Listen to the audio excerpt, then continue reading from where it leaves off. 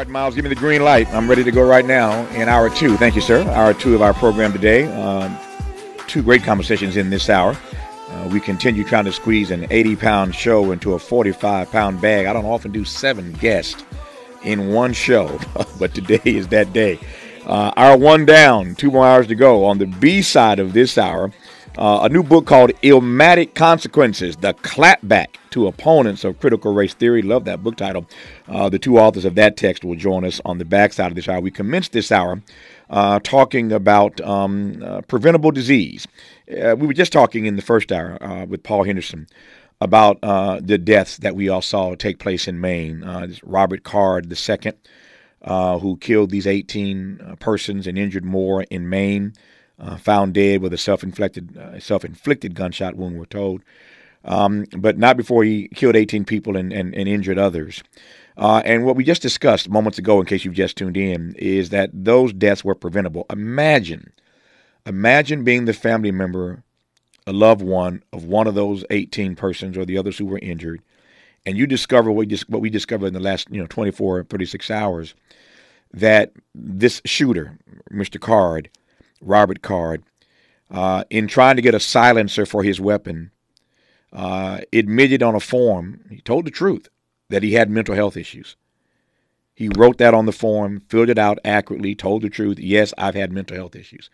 And yet he was able to get the equipment that he wanted to get. Then you discover that was 3 months ago, by the way, 3 months ago. Then you discover a few weeks ago that cops were called to his house because there were concerns that he was losing it and was going to go on a mass killing spree. They knew that 3 weeks ago. So imagine being the family member of a loved one of one of those persons deceased or maimed or injured in this shooting, and you learn that. Talk about preventable deaths. I want to talk now about preventable disease. The majority of heart disease cases are, in fact, preventable. I am pleased to be joined now by one of the nation's leading cardiologists, Dr. Kim A. Williams. He's the inaugural editor-in-chief of the International Journal of Disease Reversal and Prevention. Dr. Williams, good to have you on this program today, sir. How are you today? Doing good. But I really want to thank you for taking this on. No, Thanks for having me. No, I'm glad to have you on. We got a few minutes here to talk about, again, preventable deaths, whether it's by gunshot or whether it's by cardiovascular disease, heart disease. We got to do better at living better lives and living longer lives to the extent that we can. Tell me how you came to this subject matter. I note from reading your background, you were once a professional level tennis player and a coach, and then at some point you decided to choose the field of cardiology. Why and how? Well, I tell you, my interest in medicine started really early. Unfortunately, I was the kid of a mother who smoked. I ended up with 3 different pneumonias. And by the time I had my 3rd pneumonia at age 11, I kind of knew what the deal was. I didn't get that penicillin, I wasn't going to get back to school. So I was admitted to a hospital on the south side of Chicago, your community inner city hospital, and there were issues of care. And so I made a vow to get out of that hospital and try to become a doctor on the south side of Chicago and be a pediatrician. Well, I got sidetracked with tennis because tennis has a lot of benefits in terms of academics. It makes you more thoughtful, it makes you strategic, and gives you some physical fitness. And if you happen to have skills in those areas, you can excel at tennis, and it makes you excel at everything else. So my tennis success and my academic success at University of Chicago sort of went hand in hand.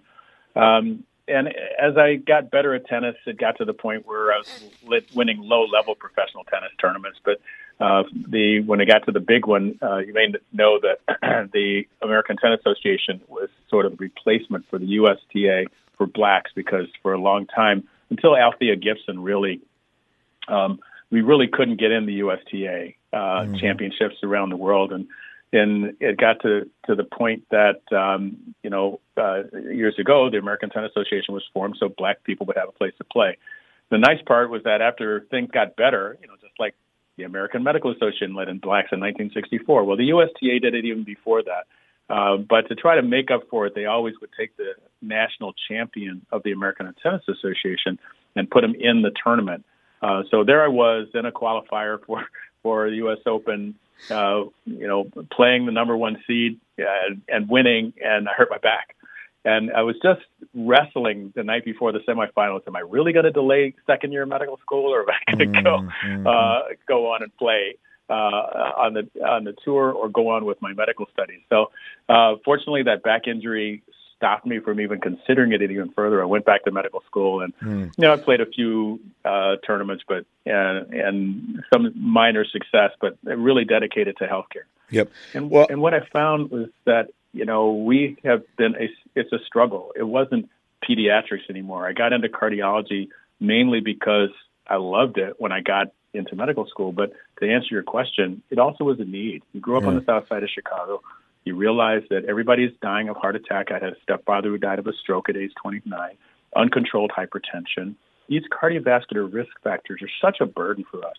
And, it's not just the heart with the high blood pressure and stroke. It's kidney disease as well. And almost every one of us knows someone who has critical kidney disease, and they're on dialysis. And my actual biological father ended up dying right after dialysis session. Take it very personal that all of our cardiovascular and kidney risk factors need to be addressed. And we have the answer nowadays. No, you assigned yourself to the need. I'm glad you did. Nothing against tennis. I love a good game of tennis, but you ain't saving no lives on a tennis court. And these days you are. When we come forward, you said something. That story you talked about your mother and about you getting pneumonia 3 times. I have to probe that. There's something there I want to ask you about your mother, and then we'll get straight forward into this conversation about preventable heart disease and your suggestion that we go to a plant-based diet. We'll talk about that. You're listening to Tavis Smiley. For all the freedom-loving folk, this is Tavis Smiley. I feel like freedom. Who do you trust to get at the truth? Tavis Smiley. That's who. The conversation continues right now. He does indeed with our guest, Dr. Kim A. Williams, one of the nation's leading cardiologists. We're talking in a moment about his recommendation that you consider plant-based eating. We'll get straight to that in a moment. Let me ask right quick, though. You told the story about your mother. You grew up with a smoker in Chicago, and on 3 occasions, you find yourself as a child with pneumonia. At age 11, for the 3rd time, you're in the hospital. Obviously, pneumonia kills, and I can only imagine that you loved your mother. But I wonder, as you look back on those scary times, whether or not you, in any way, trying to find the right word here, hold your mother accountable for that, whether or not you had issues with your mother because of that. I understand that smoking is an addiction. I get that, so I'm not naive, and yet your mother could have killed you. Very true. And, a lot of respiratory diseases in the pediatric population are due to parental habits. And so it turns out that after I went to medical school, my mom went to chiropractic school. Not everybody understands that chiropractors and physicians actually get the same first 2 years. So she learned all the stuff that I learned, and she came to me and was crying and apologized for all of the smoking-related pulmonary disease that I had. For everybody who's out there and they're smoking and they're struggling, and if you have family members, remember, it's not just first-hand smoke, you're smoking. It's second-hand smoke that's very damaging, and indeed, there's third-hand smoke. It's in the carpet, it's in the car, in the leather seats or the vinyl, and then people will actually react to that. And if you don't believe me, you can always just put in your search engine, third-hand smoke, what to do, and you will see all kinds of respiratory illnesses and cancers. So really good idea to get away from it and not have it anywhere around you. Yep. So one of the reasons I want to have you on is because you are becoming more and more vocal in your various roles, suggesting particularly to black folk that we consider a plant-based diet to improve our cardiovascular health. So with that, take it away. Tell me why. So let me just start with a little bit more background. Okay. First of all, we have toxic levels of healthcare spending in this nation. It's 1/5 of our gross domestic product as a nation. And as it turns out that over 80% of those dollars are spent on diseases that are unnecessary.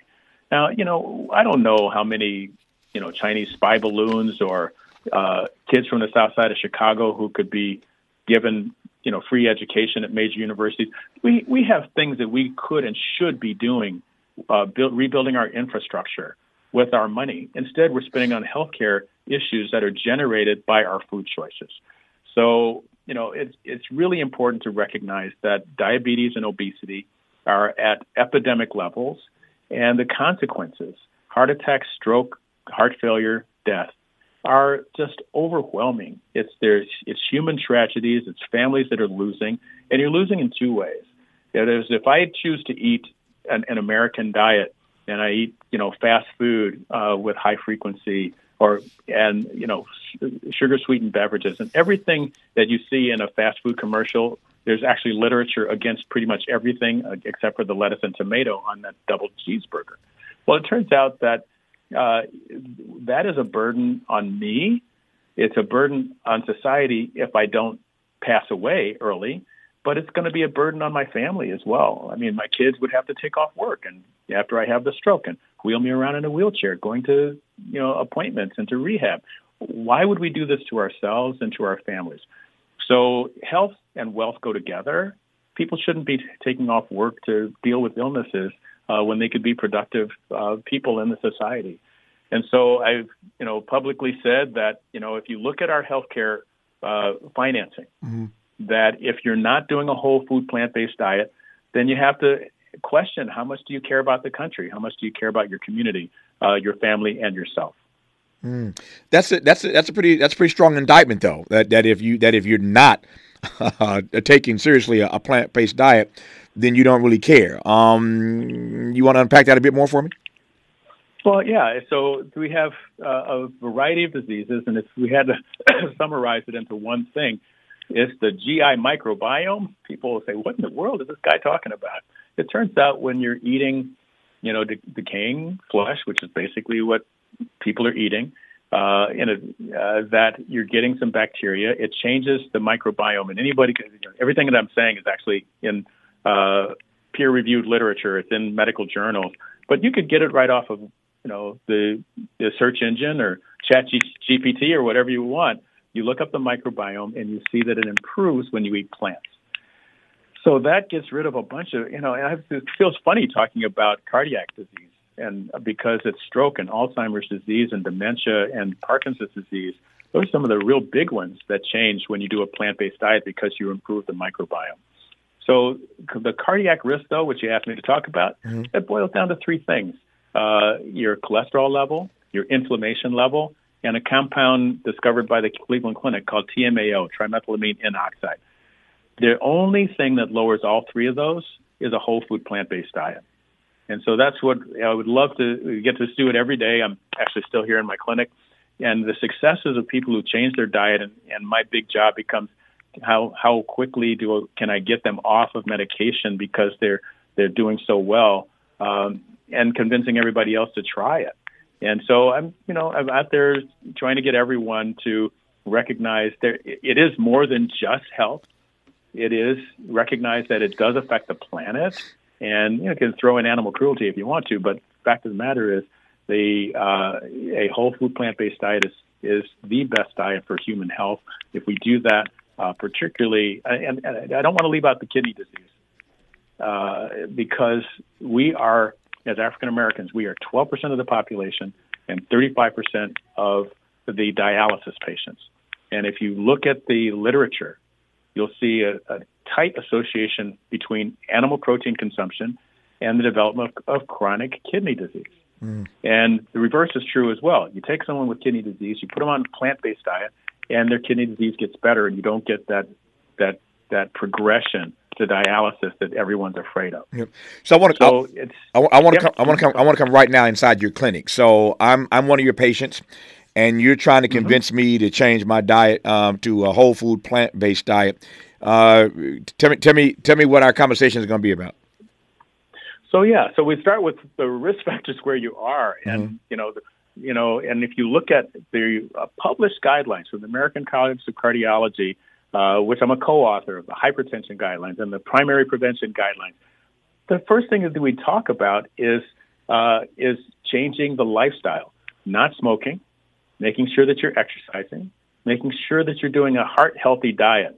Now, you can argue about whether or not fish is in there because going to fish actually does reduce your stroke rate, but unfortunately it doesn't lower heart attacks as much, and it doesn't lower cardiac death as much. But if we make strides towards a whole food plant-based diet, fruits and vegetables, beans, grains, nuts, seeds, mushrooms, people will have such a dramatic improvement in their health that we don't have to worry as much about the rest of our prevention stuff, which is obesity and high cholesterol and high blood pressure. These are things that all of which everybody should measure, and they should get controlled. Now, but part of our issue is that we don't recognize all of our risk.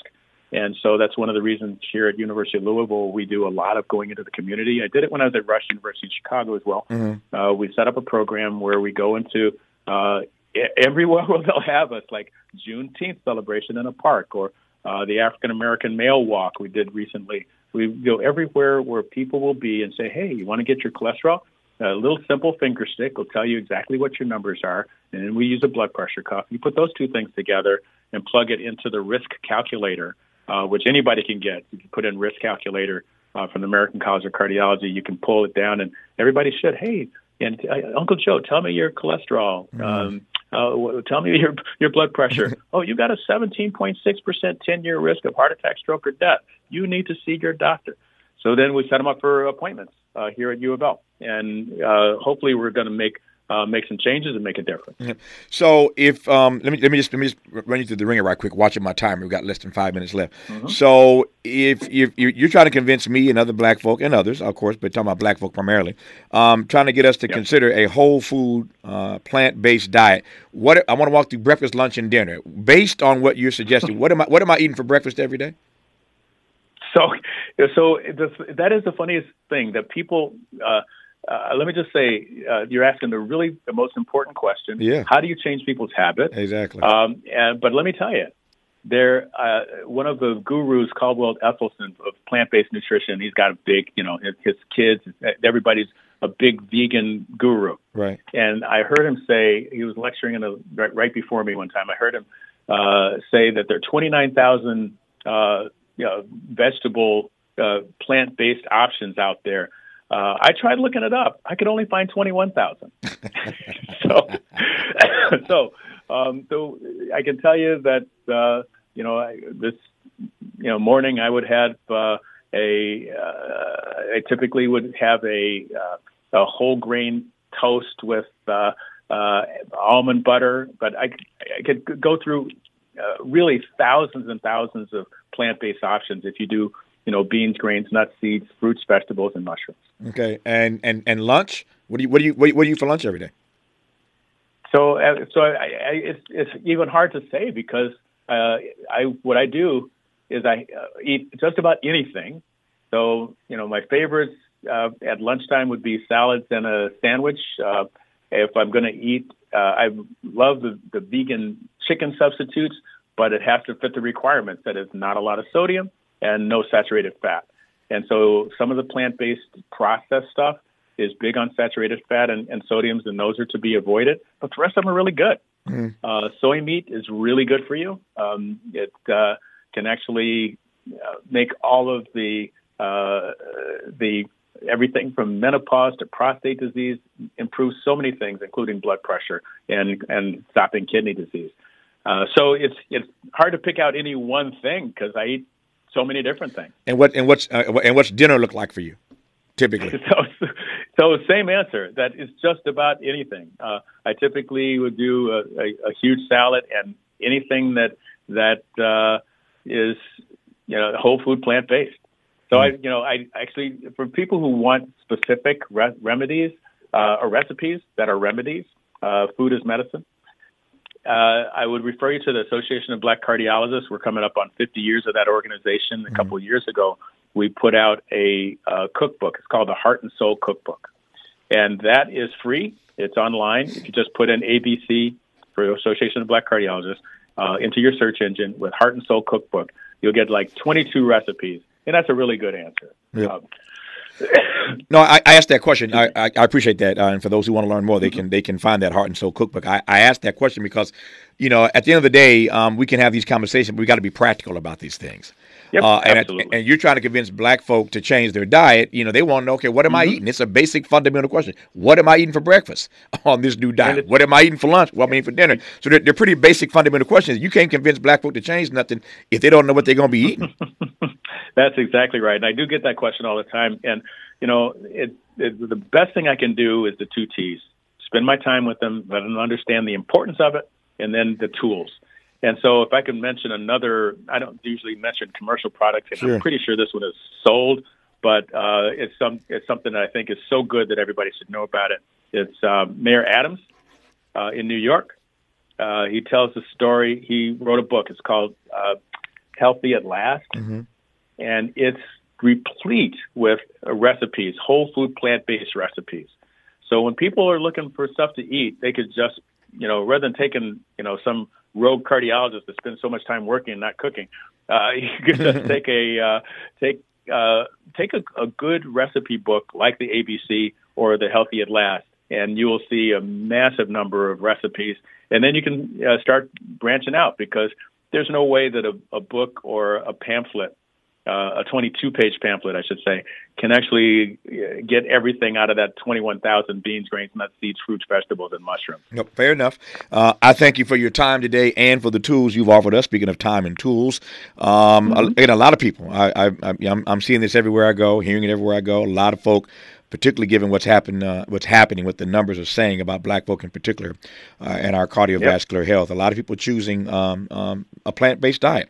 And so I want to talk about it and offer that to our audience. Dr. Williams, good to have you on the program, sir. All the best to you. Thank you for your work and witness, and thank you for this conversation. Fantastic. Let's do it again. Thank you, sir. More of Tavis Smiley when we come forward.